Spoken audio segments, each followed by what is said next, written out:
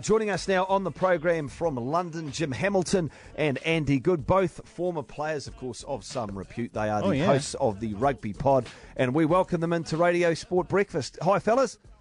Morning, guys. Morning. Did you guys also hear that result and go, hang on? Yeah, crazy time. In the Six Nations game this weekend, the touch judge went and got involved with an England session in the week. He got canned off the touch because of that, so they didn't think there was any bias involved. And then when there's a World Cup spot up,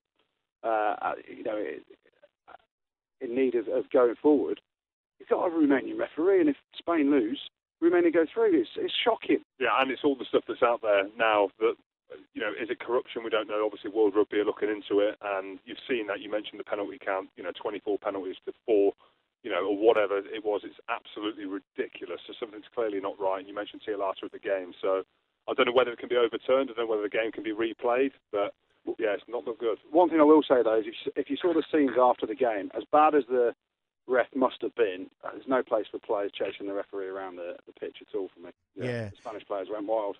I heard that one of the highlights of the game, just before we move on to Six Nations, I heard one of the highlights of the game was that Spain had apparently, I think there was some sort of, a knock on, and the ref was playing advantage, and Spain broke through the line as if they were heading off to score a try, and he blew the whistle and called them back for a scrum.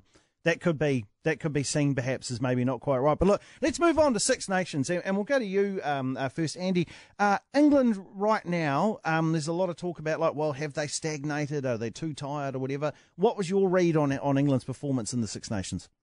They finished fifth. They finished fifth in the Six Nations, second from bottom.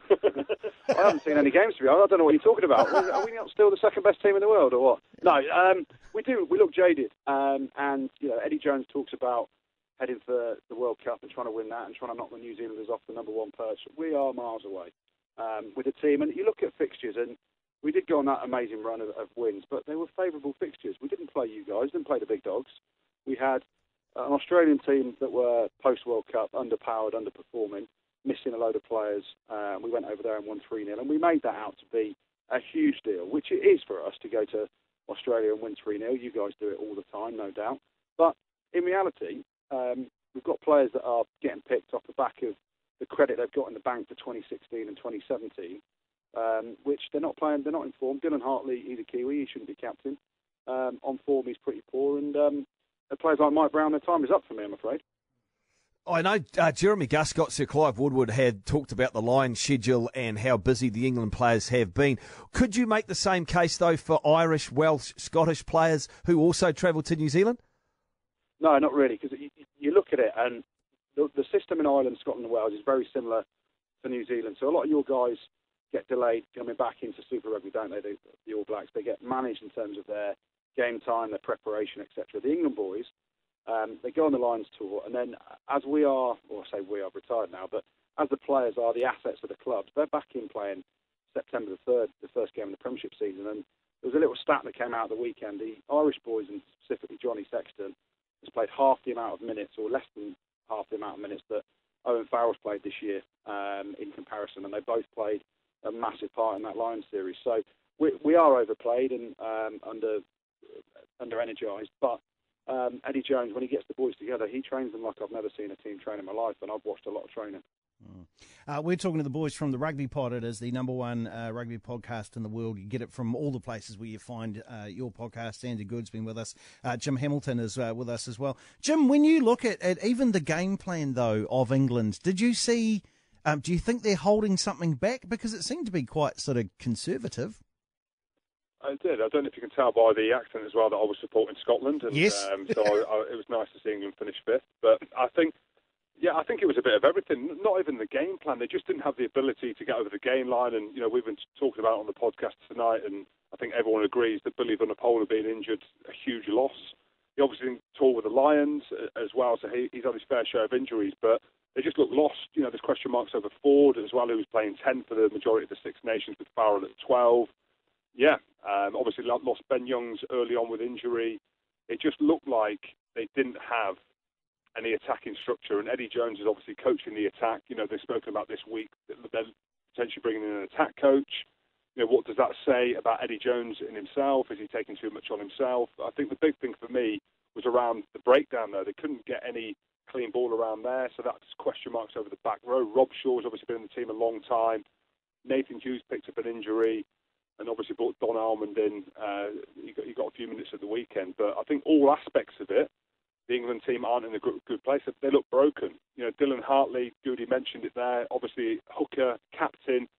He's not even the best hooker in England, and he's captain in the national team. So you've got to be questioning the management. You've got to be questioning Eddie Jones, and I'm just not sure whether 18 months out from a World Cup or whatever it is that they can fix the things that need fixing. So the spotlight's on England now. The players are massively paid. Hugely high profile, and they look tired. So there's going to be a lot of thinking needs to be done, and I imagine a lot of restructuring in that team. And we'll see what they do in the summer tour against South Africa, because Goody mentioned a lot of them players look tired, and I've played with them and know a lot of the players, and they are tired. And Andy, you talked about Eddie Jones working these guys as hard as anyone you have seen. I mean, is he overworking them, and maybe even just emotionally or mentally as opposed to physically? Well, a lot of it is physical. 100% is physical. I've watched them train a few times, and the intensity of the training sessions is far away and beyond above the intensity of a match. And he's basically saying, we want to be the fittest team in the world. We have to train at an intensity that we're not comfortable with.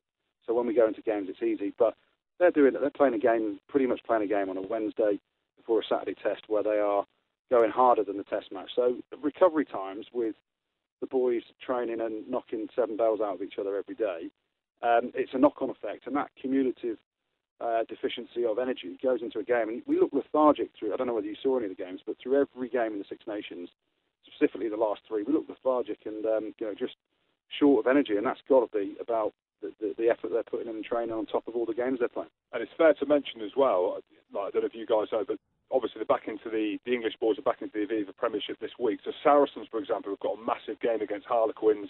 Harlequins are trying to get into the top 6 to get European qualification. Saracens are trying to get into the top 2 to get a home home semi-final, in the Aviva Premiership. So a lot of them England players are going to be expected to play this week.